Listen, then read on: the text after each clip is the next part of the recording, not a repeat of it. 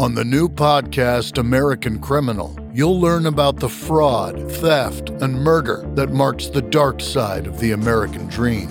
Like the Menendez murders, was it two greedy kids who killed their parents for money, or is there more? Listen to American Criminal wherever you get your podcasts.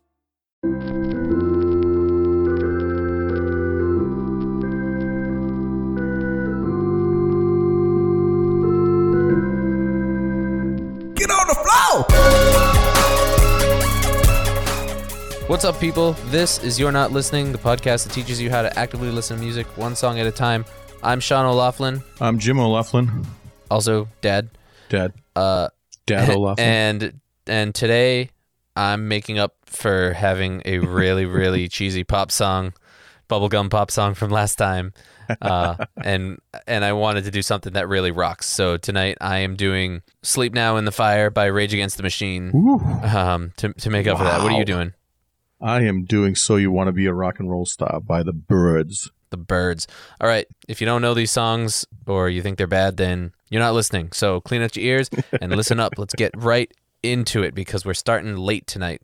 Had some audio issues, got them sorted out, and it's like 9:30 at night when we're starting. So we're going to get right into it. Why don't we do your song first because we did my song first last time. Did we? So, yeah. No, we didn't. Nice. Let's rage. All right. You want to do that? Do you want a dad joke first? Do you have one? I do. All right, because I don't have one. I wasn't prepared. All right. Are you ready? So the bank teller, I don't know if you heard about this, but he lost his job today. Did you hear about that? I didn't hear about that. Yeah, a woman asked him to check her balance, and so he pushed her over. Bad. That's funny. That's a good one. You want another one? Yeah, one more. What's the difference between a poorly dressed man on a bicycle and a well-dressed man on a tricycle? I don't know. A tire. Okay, let's talk about Rage Against the Machine. That's enough. So, I know we don't like to get political on this podcast, but it's hard to do Rage Against the Machine. How are you going to do anything with Rage and it's not going to be political? Come on.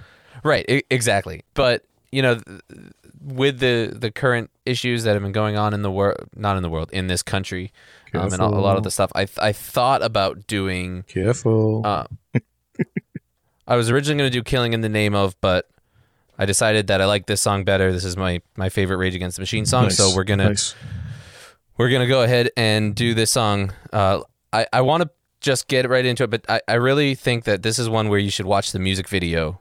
So I'm going to share my screen with you, Dad, because the music video is just it's great, and it really encapsulates what the song is trying to say. So go ahead, click the links in the show notes to watch it on YouTube, and come back, and we will talk about it. If you are driving, do not do that, please. Pull over the side of the road and watch the video. If you're driving, wait till you get wherever you're going.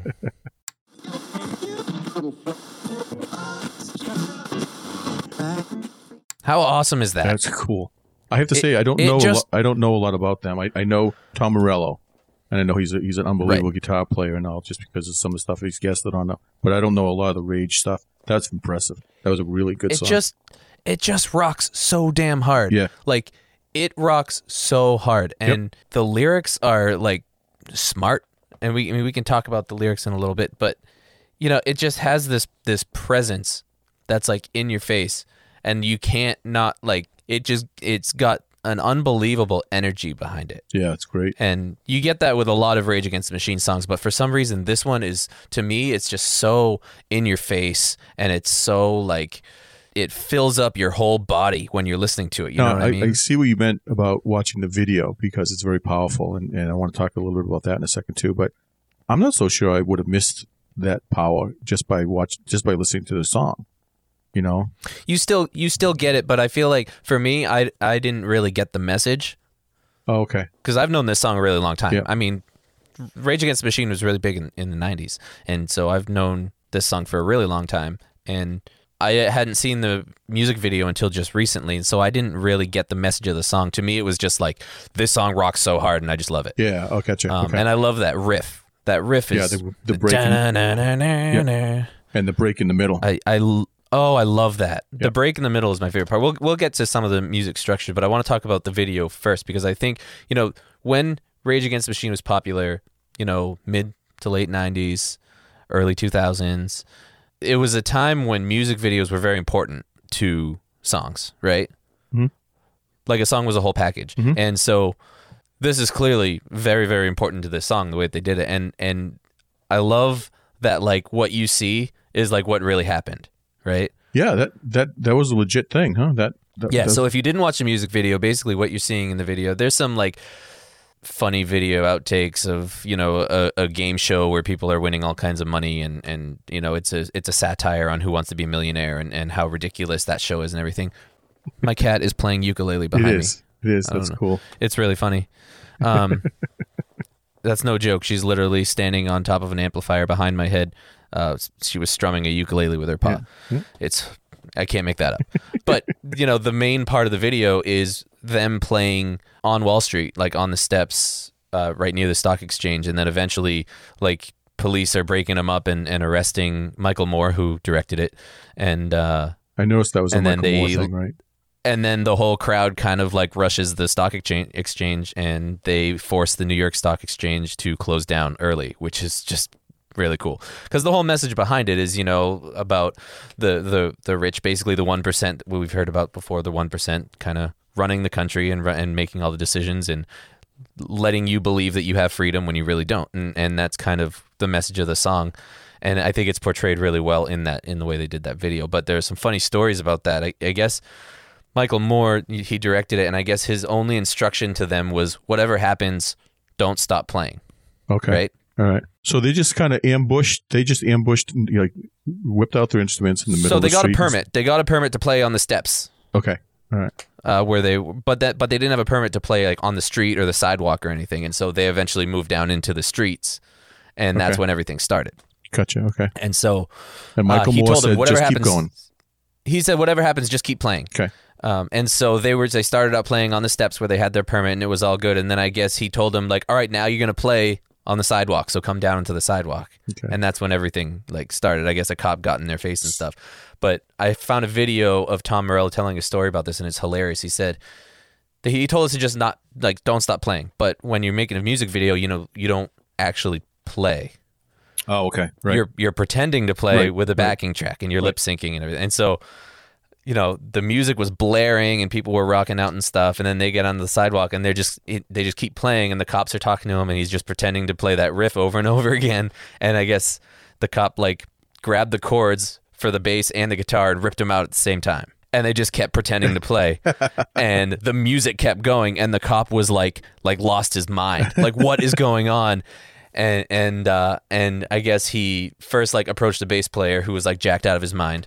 And then he wasn't going to mess with Tom Morello, and so he ended up just arresting Michael Moore, which you can see in the video. There's like a clip of him getting arrested, which is hilarious. And then I guess as they were taking him away and putting him into the cruiser, he yelled behind him, "Take the New York Stock Exchange."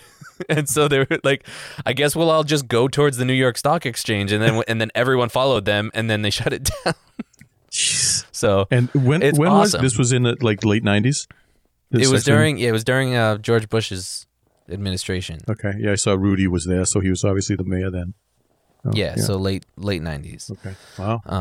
Late 90s, early 2000s. I'm not sure exactly when, but it's great. It's a great story, and it's a fun video to watch. But it really, it's sad that it's so appropriate even for now, if not more. I know. Well, right? I think as long as America is America, it's always going to be appropriate. Yeah, right. It's always going to ring true. But you know, like we said in the beginning, not a political podcast. That we don't have the authority to talk too much on that stuff because we're music guys. So I want to talk about the music because it's Rage Against the Machine is not for everybody, but I think everybody can really appreciate them when you listen to their music because it, like I said, it just rocks so hard, and that's a feeling that like a lot of musicians out there are gonna try to get, and you just can't just capture that easily. You know? And they want you to feel that. Yeah. Now, and it starts with that riff. That riff is so simple. It's just it's just like four notes with a bend. And it's so simple, but it just keeps going over and over and over again, and it gets under your skin. Yeah. Right. It gets under your skin, and it's so driving. There's no downtime in that. It just keeps, every time it starts over, you feel like you're moving forward more. Yeah, right? Right. Like it just pushes that song. It's like that riff gets behind the song and pushes the song forward continuously, which is great. And when it kicks in and he does that scream in the beginning, it sets the tone. It's like, all right, this is not stopping. This is not slowing down. Like, I can see that. Yeah. This is a train. Yeah. And it's moving. Yeah, good visual on that. I can see that. That's a good way to put it. That's how I feel when I'm listening to this song. Like, it feels like it's being pushed very quickly by something very powerful, and that riff is what carries it, which is super cool. And then when it slows down, when it quiets down for the verse, it's balanced by the intensity in his voice, because he is just so angry. Yeah. Yep. Or at least he sounds like it. He comes off that way, Right. He's got that voice that is so intense that it fills that gap of when the guitar cuts out and it's just the bass and the drums, but the bass and drums are moving. Yeah. Do do do do do do do do, and it's just it doesn't stop. Their singer, who does he sound like? I'm trying to picture in my head somebody who I've heard before. Beastie Boys? Maybe Cypress Hill. Maybe. No, I don't think Cypress Hill. I don't know. To me, like, if I heard anyone that sounded like that, I would say that sounds like Rage. Yeah. Okay. So my bigger question that I was going to ask is, now I'm not one that would.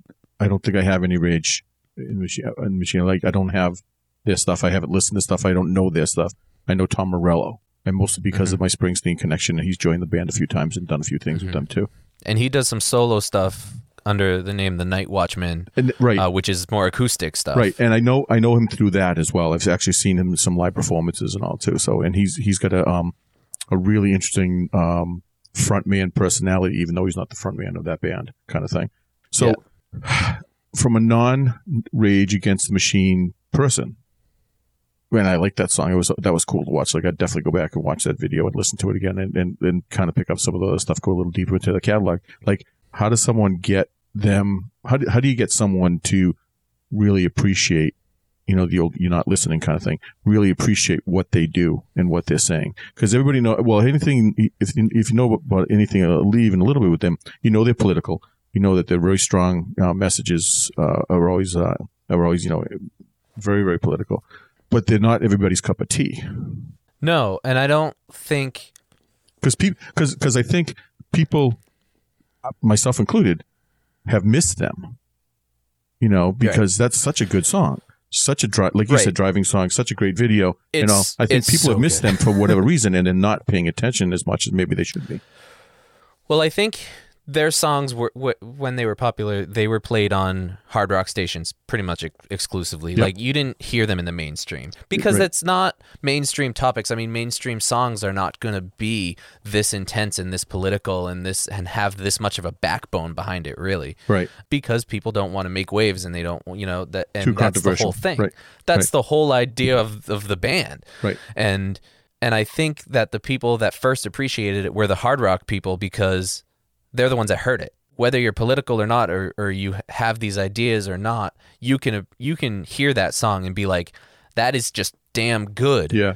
Yeah. And it's intense and it's fast and it's it has meaning behind it. And even if you don't want to get involved in any of the protests or activism that they kind of stand behind, it's still a good rockin' song. If you hear it and you really listen to it, it's like we have some songs on this show that we really need to talk about in depth to get people to appreciate them. Right. Right?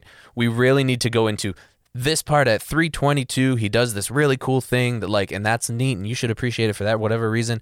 I don't think the song's like that. I think if anyone just sat down and listened to it, they would say, yeah, that's good. Yeah. I get it. It's good. It's not the kind of music I normally listen to, but I understand that is a really good song. Mm-hmm. And I think that this song is like that. And I think a lot of Rage songs like that. I think a song like Killing in the Name Of can be really off-putting for some people. Not just because of the topic and the theming of it, but just because of the language. There's a lot of bad language at the end of it. Okay. There's some really... It's not a hardcore driver like this. Like, it has ups and downs, and it's a little bit more... that song to me is more about the message than it is about the music. To me, this one is mostly about the presence of this song. Well, and you think about listening to the song versus watching the video. you would have had probably a different experience, right? Right. But to me, when I listen to the song, it's one of those ones that gets your blood going. It gets you all amped up, your muscles tensed up, and you rock out. I mean, I've played this in the kitchen before with Harper, my now 3-year-old daughter, and she just rocks out. I mean, she dances like she's dancing to Trolls music, but like she didn't ask me to turn it off or anything. Like she would just dance to it. And it's just one of those things where it's like, if there's a song that's good, it doesn't matter what your taste is. If you hear a song that's good, you're going to just kind of like perk your ear up a little and just kind of, give it a second chance. Their whole message, their whole thing as a band was always very political, correct? Everything was political. Well, I mean, their name is Rage Against the Machine. Right? But it's also, they live that. It's not just a name. That's. Oh yeah. Okay. Yeah. This is what they do. I mean, they lead rallies and Right. This is why they made the band. Right. Really. I found it interesting on Twitter. It was about almost a month ago, maybe 3 weeks ago, where people were getting into a Twitter shouting match with Tom Morello about who the hell are you rock guy that you don't know anything about politics. And people were like, "Oh yeah, have you ever listened to anything by his band at all? Ever? Do you know anything about?" Well, it's funny. He is. If you are on Twitter, you need to be following Tom Morello on Twitter because his Twitter is amazing. Yeah. So it's crazy. And he had one tweet where he was like, it doesn't take a master's degree in political science to understand some issue or something. And he's like, but fortunately, I do have a master's degree in political science from Harvard Law School or something. Yeah, and he's like, and so I can say that. It's pretty funny.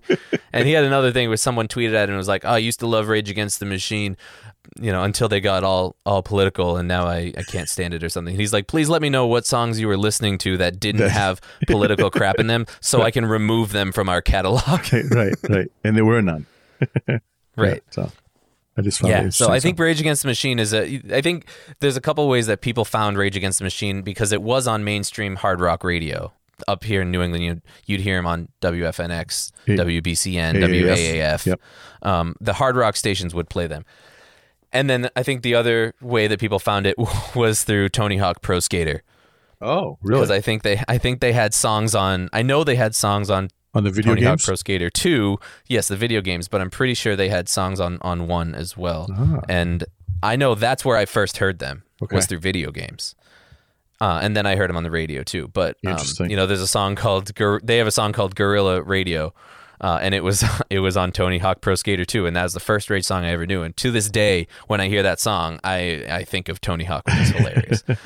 But I think it's one of those things where like if you're in these groups that are protesting and all this stuff, this music gives you the same feeling that you get when you're in that kind of mode. Right. You know what I mean? Right. And I think they just nail it. They're the perfect band for that kind of stuff. I bet they're unbelievable live too. I bet they were crazy live. I don't know if I'd want to be in the front couple rows in the mosh pit, but I have a feeling it's probably crazy.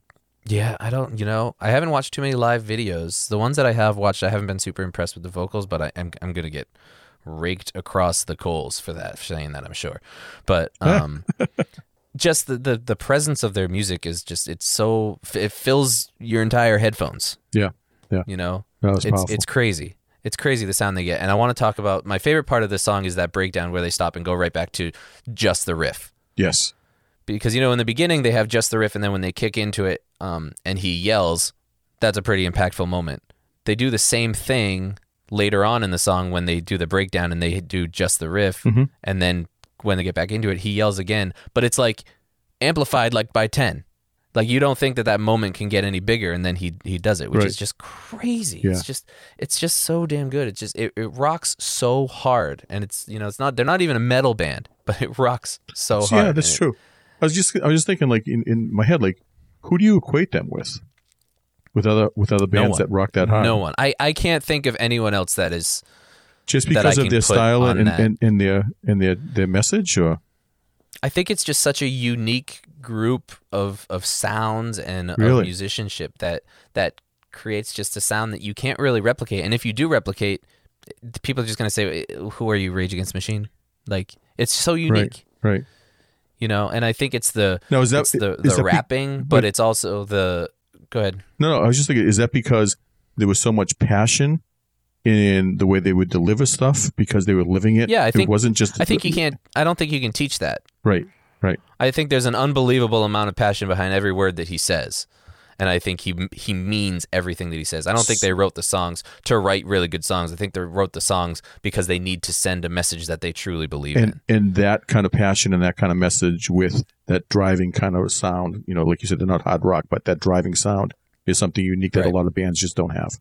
Or just can't. Yeah, and a lot of songs, he raps, but he raps with that angry yelling sound in his voice that is just it just has that passion. And I talk about this all the time, the reaction videos on YouTube. I love watching reaction videos on YouTube, and a lot of them are strictly hip hop guys. Guys that like only exclusively have been listening to hip hop for a long time, and they do like hip hop fan reacts to rock music, and then reaction to hearing Queen for the first time and all this stuff. And I love it. It's really, really cool to see people. If I had a YouTube channel, this is the kind of stuff that I would do. I would bring other people on and say, listen to this song, and then I want to talk about their reaction. Maybe I'll do that. Maybe we'll start a YouTube channel. Okay. But I love that stuff. And I was watching this one guy who someone said, you need to listen to Rage Against the Machine. It wasn't this song, it was another song, but at the end he said, it's one thing to rap, but it's another thing to make people feel something when you rap.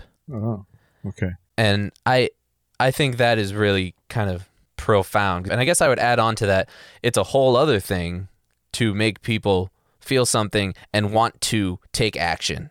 Okay. You know what I mean? To inspire to be people. An inspiration for someone to really take action against something or take action for something that they believe in. Right. And I think that's what Rage Against the Machine does. God, we need them now, don't we? And I think that... What's that? We need them now. We need them so badly right now. We need them, yes. No, I agree. And I think that is really, for me, that's what it comes down to. Rage Against the Machine has not been my favorite band. It's not like a band that I'm crazy about. I pretty much know the songs that were popular. I can't say I have all of their albums and all this stuff. Mm-hmm. But to me, I think they're a really important band, and I think songs like this can really showcase the impact that they can have, especially when you watch the videos and stuff. So do you think I love this song? Like I said, they're not my favorite band, but this is probably one of my top 25 favorite songs. Wow. Okay. So do you think people in our orbit who, are in our musical world that we live in, whether they listen to this podcast or they're just their family or friends, whatever, do you think that they probably have missed the importance of this band? I think a lot of people have. Yeah. Okay. I think in the MTV days, people were a lot more aware of them because of the impact of the videos. Because they had videos for a lot of their songs, and their videos were visceral. A lot of them. Yeah. They were intense and they were serious. They wanted to send a message and they wanted them to mean something. It wasn't like Blink-182 makes a video of them just streaking through a town for the entire thing. Like right. That's not what they wanted to do. They wanted to send a message and they wanted it to be real. So do bands, and I think they captured that. Have bands covered Rage?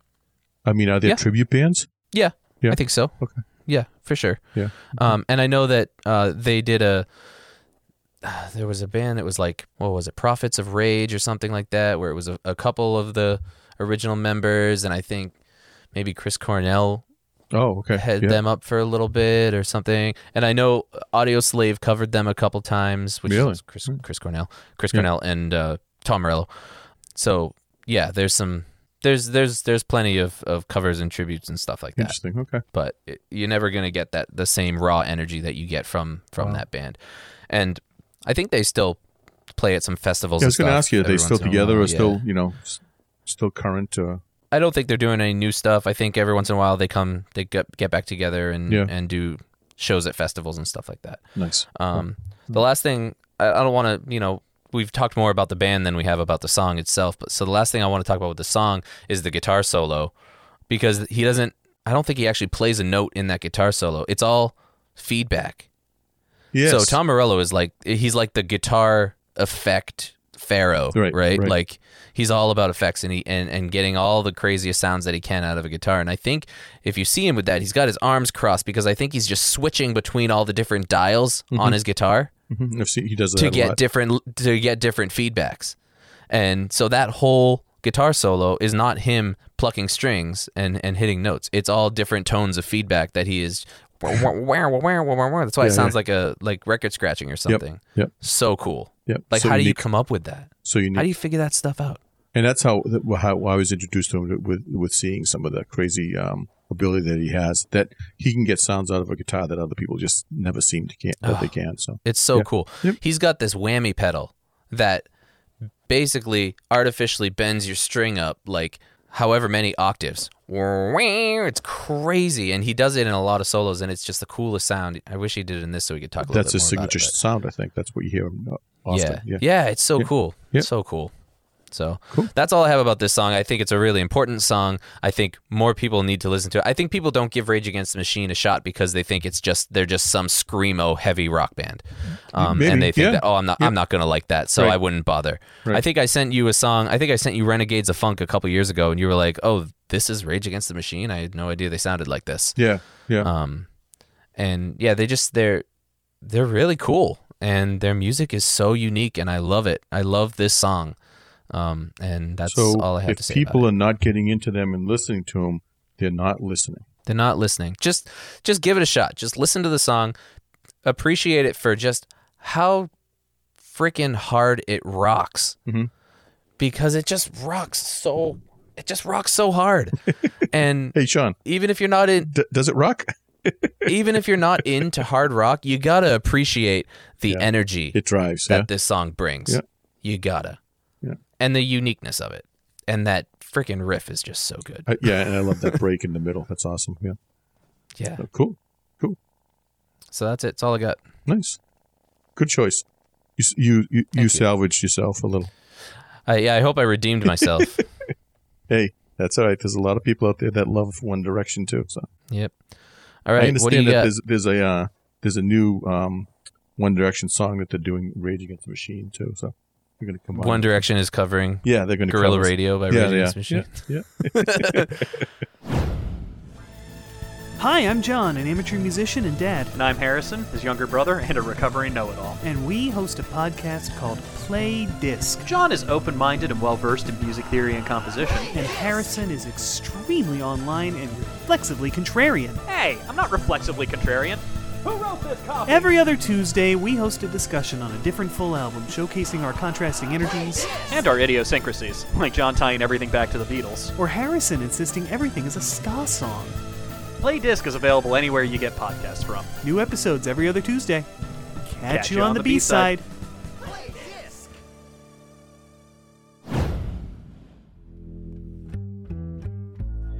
I Fucking Love This Record is a music podcast hosted by me, the Derek Care of You. Every week, a guest and I discuss a record that we both fucking love. You can find it wherever you listen to podcasts or from our website, lovethisrecord.com.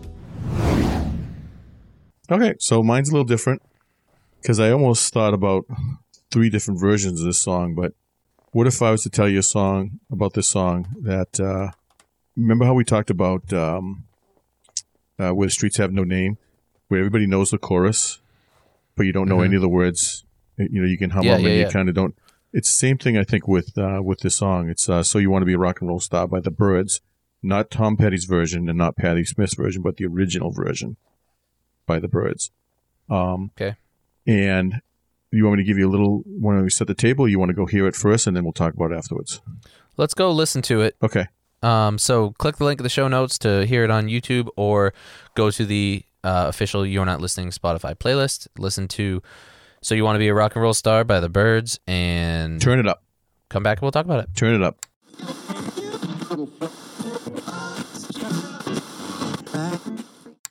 Was that a roller coaster in the background? No. With the people screaming? No, that was actually they recorded the screaming at an actual live Byrds concert. It's so funny. It sounded like a roller coaster because it sounded like people would like scream and then it would get quiet and then it'd scream again, but it sounded like it was like going up and down, like when you're in a amusement park and you hear the people. They actually insisted to make it sound exactly like it would be like at a show like that. So that's funny. So all right, hit me with it. So my whole thing with this song is that everyone knows the chorus, and it's a great chorus. And you've heard Patti Smith had a killer version of it, even though it was a little slower and a little plodding. And I think Tom Petty probably does an even better version than this original. He used to play that a lot live. That's a common statement for any song that Tom Petty has done. But I'm not biased at all. No, not at all. And the old "You're Not Listening." No one really knows the impetus of what this song's about, and you don't know anything. Well, I don't think I heard any of the lyrics. To your point, no. It's basically think about this song and think about the Byrds in 1967 when this came out, and think about the Monkees. I'll let you think about that for a second. Okay. The Monkees, artificially created band. Bingo, artificially created for TV band. Yeah.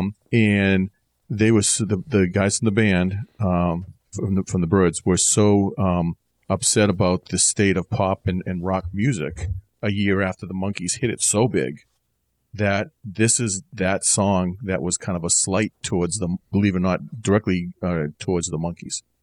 And anyone else who is the sellout of going to, go to the man, pick up an electric guitar, let your hair grow, get your pants tight, let your hair grow the right length, and all of a sudden you're a rock and roll star. So you have lip sync on stage. Yeah. So it's you got to hand it to the Monkees though, because they fully accepted what they were. Oh yeah, and didn't try to fool anyone. Nope. Right? Nope. Like they didn't go all nilly vanilly on everyone and right. try to convince them that they're actually something that they're not. The Monkees were like, "This is who we are." Right. And actually had we're some the Monkees. talent. We're monkeying around. And had some talent, That's and true. some songs and stuff that actually as their careers kind of went on, they proved that they really did have some of the chops that people weren't giving them credit for at the beginning. But this song was a slap against that. Was directly against the Monkees and directly against the machine. Talk about the machine again, and the man of you're going to go and you're going to sell out, and they're going to sell your plastic wares. They're going to sell all the trinkets and all stuff. And if you listen, if you do the lyrics video, and see what the words are, it's kind of like, whoa, this is a pretty severe statement about it. Yeah. But everybody knows the chorus. So you want to be a rock and roll star? And it's like, yes, I love this song. Why? I don't know. But because you love the chorus and because the man told me to. Yeah, and the guitar work and the bass that just kind of goes throughout there is incredible. But it really it's that a bass message. Line is great. Yep, it's a message that a lot of people I think miss in the big picture of things. And even if you go and watch some of the live videos of Tom Petty, who does have some really good versions of this too. Again, it's all the same words. It's a little clearer so you understand it. And once you hear the words the first time, you're going to listen to this song differently. You're going to hear it in a different way when you know what the exact lyrics are saying. That's number one. Number two, You're Welcome.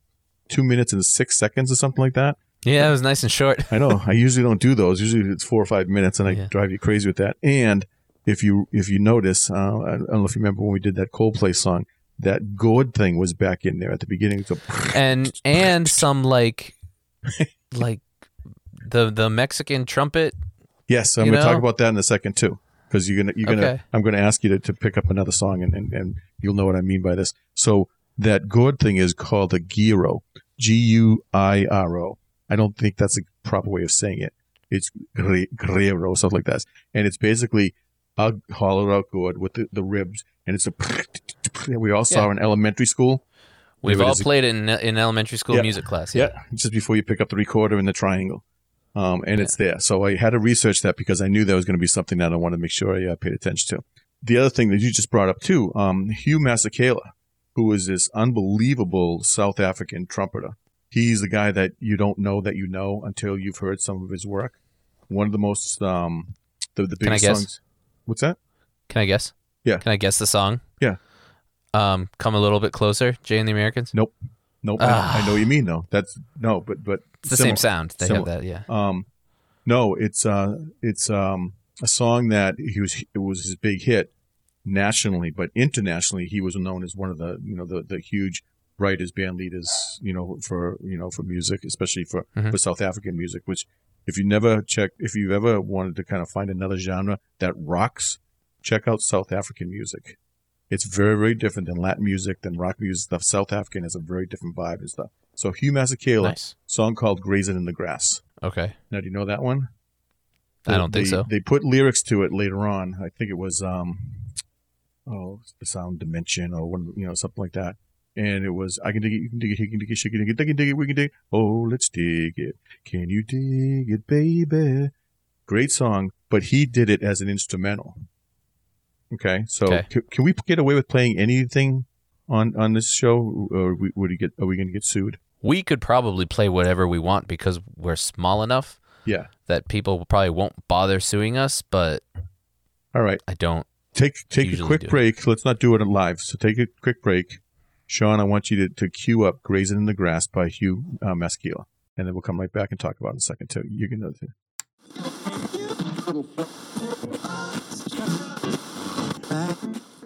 Okay, yeah, I no idea. Never heard that. So I lied. You don't know that song? No. Maybe it's my generation or something. But again, as a trumpet player, a South African trumpet player, he was internationally well known, and they kind of just pulled him in and had him kind of do the trumpet piece at the end of that too. So again, the big thing is, I think people just miss the message in the chorus, and in the big picture of things. I think if they listen to it a little differently, they're going to have a different appreciation, a different visual of what the song's all about. Whether you listen to Patti Smith, who had a killer version of it, or Tom Petty as well, but it is directly related to the Monkees, which you never would have thought of before we started talking about this today. I always find that stuff interesting, like when bands become popular and then other bands get like pissed off. Yeah. It's a big thing in the punk scene, and we'll probably talk about it more because I'm sure I'll talk about a Green Day song at some point. Really? Okay. Like if a punk band gets popular, it's like all of a sudden they're not punk anymore and they're sellouts but it's like, okay, so I don't know. I need to wrap my mind around it, but I always find it so interesting when every band wants to be popular, but when someone else does it, it's like they get pissed off and they say, I would never do that. But like if that person was offered a record deal, you telling me you're not going to take it because you're punk or you're real or you're like underground or whatever term you want to use for whatever genre you're in. Like I find that so fascinating. Except this is different, and this was manufactured. So they're pissed off because they're manufactured. I get it. Right.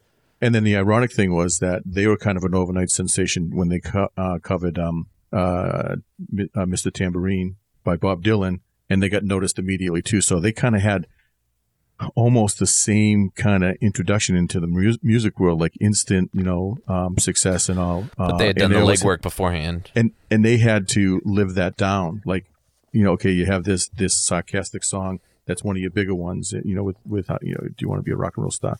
And yet you almost live the same thing. So they had to always, had to do something to try to make sure they kind of lived that down and kind of explain their way out of that as well. So it was like a little monkey on their back, even though they never expected it to be that way. So that's interesting. So musically, what do you think? Because I know you're going to pay attention to that. Great guitar work. I love the bass line. I'm not a big fan of the Beatles-esque harmonies, singing a whole song with those types of harmonies. Yep. Yeah. That's very 60s. I know, yeah, and I never really liked that sound in a lot of Beatles songs either. A lot of the Beatles songs that I like have single person vocals for the verses and stuff. I don't really like the songs. We know what we're doing versus John and right. Paul, Yeah, exactly. They probably should be listening to me when they start writing songs. It's not a sound that I've never really liked it too much when you've never been drawn to. And it's a lot of the Beatles stuff. It's a lot of the songs like from Yellow Submarine and songs like that they do that. And I don't. That's not the kind of stuff that I enjoy listening to, and they do that in this song. So I didn't love the vocals, didn't really click for me, but it's when you can harmonize for an entire song, that's pretty impressive. Right. But the song probably more from Tom Petty anyway. Right. So you're probably hearing it, but you're thinking about Tom Petty singing it. I imagine. Right, but I know a couple songs by the Byrds, and I know what their sound is and stuff. So I was expecting that. Yeah. For me, the thing that stands out is the bass line, obviously, because Crazy. I'm a bassist, and that's just really. But they a lot of their songs have really good bass. Whoever played bass for them was very talented and tight. Yeah. Well, I think they were also one of those bands that had a lot of good musicians. They pulled all these great musicians together and let's form a band rather than let's just get together as a bunch of guys from the neighborhood kind of thing. So they had the chops right out of the gate, which is the whole impetus of writing the song of the old. Wait a minute, we are all practiced. We are musicians. We are all practiced at our craft. You just look good, had the tight pants, had the right hair. Learn how to play a little guitar, and all of a sudden, you're on TV and you're making millions of dollars. And I'm jealous of you. I'm sure that's all part of it as well. So nothing deep. That's just that's the thing that and I like the song anyway. If you've ever heard anybody play it live, I think it just is such a cool song. Some of the bands that I've been following and I've been friends with for a while, like I've known that they've kicked off their entire show with that. Yeah. So your first song out of the gate is like, so you want to be a rock and roll star? Like, whoa. And it hits hard right out of the gate that way. Yeah, which is funny because when you listen to this song now, it's like that song does not seem big or impactful or anything, but in a live setting this day and age when a rock band is playing it, you can see how it could be. Yep.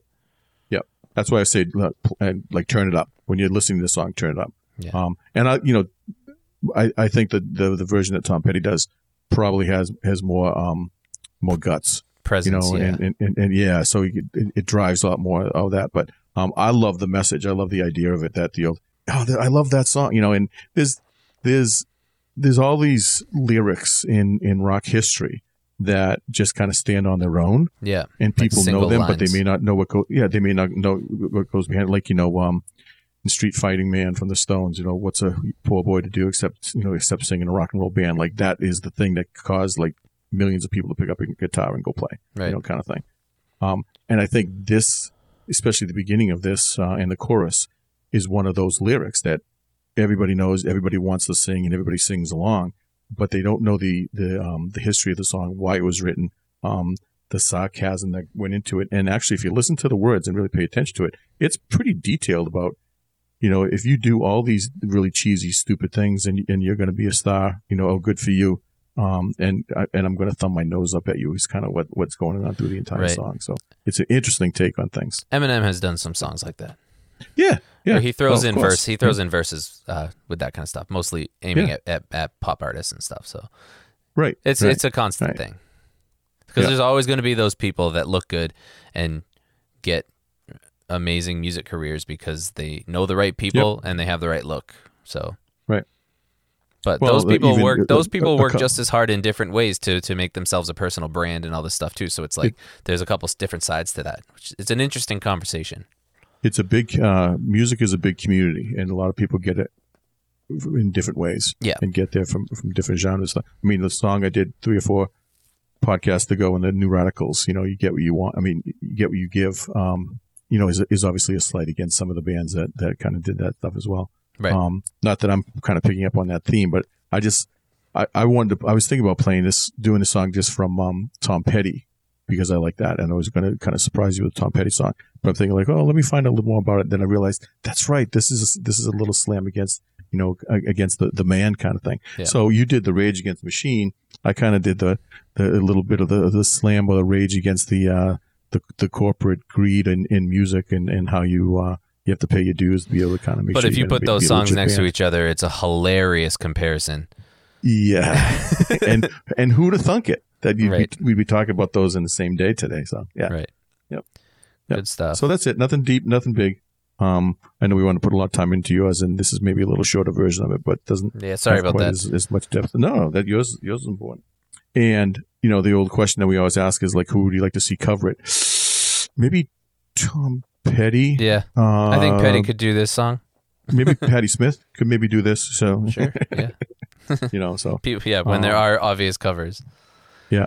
And obviously for my song, I wouldn't pick anyone to cover. No, you couldn't. I've heard covers of it that are decent, but they don't pack the same punch. So, so that's all. And the thing I like best about the song probably is I love the beginning, the guitar at the beginning. Yeah, how it just kind of like walks into it before and then right, the first verse is just sends us such a cool thing. So I like the beginning of it more than anything. But then I think it just in 2 minutes it's over. Right. It rolls and boom, it's message sent. That's what music was in the 60s. You hit 3 minutes, you will never get any plays. I know. So that's it. Awesome. Well, so I have a question. Yeah. Before you go and you do your promos and stuff.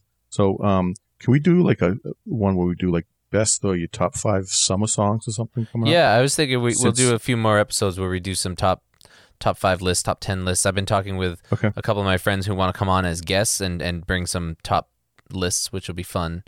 Nice. One that was recommended was top 10 Disney songs. So I watch a whole lot of Disney movies, so I'm prepared for that one. But but yeah, I think we should do some of those. If any of our listeners have any suggestions for lists they'd like to hear, top 5 love songs to play when you just broke up with someone, Everyone's got all kinds of lists for everything. So let us know what you want to hear, and we'll try to see what we get. And we'll put something together. And we've got 3 or 4 people lined up for guests coming up in the next couple. Yeah, we're gonna have some more guests, so get excited. It's gonna be good. It's gonna be good stuff, including some musicians who are gonna come on and talk about their own songs, which is gonna be kind of cool. Yes, so it's gonna be fun. So yeah, remember to review, rate, give us all those 5-star reviews. I want them all. It helps people find us, and it helps build the community, and that's all we can ask for. So rate and review on iTunes or wherever you listen. Make sure you subscribe wherever podcasts are podcasts. And remember to wash your hands and listen to good music. And don't be a dick. I think that'll be our sign-off. Wash your hands, listen to good music, and don't be a dick. Thank you so much for listening, and we will talk to you next time. Be safe, everybody.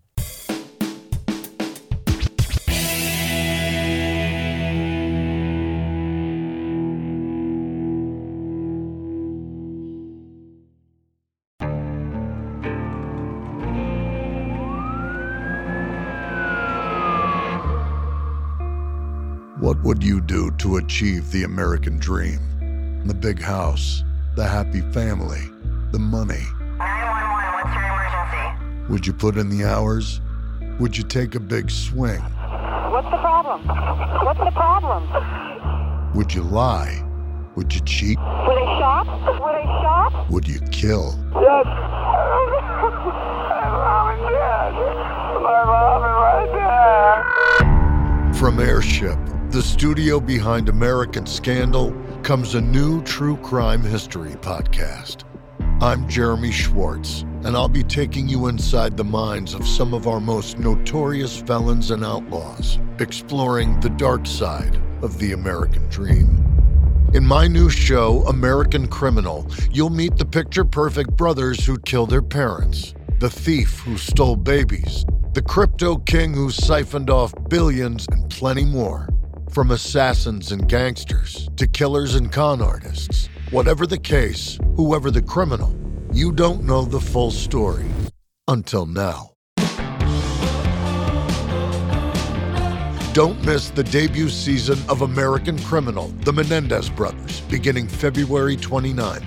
Listen wherever you get your podcasts, or to get early ad-free access to the entire season first, plus hundreds of other ad-free history podcast episodes, subscribe at IntoHistory.com.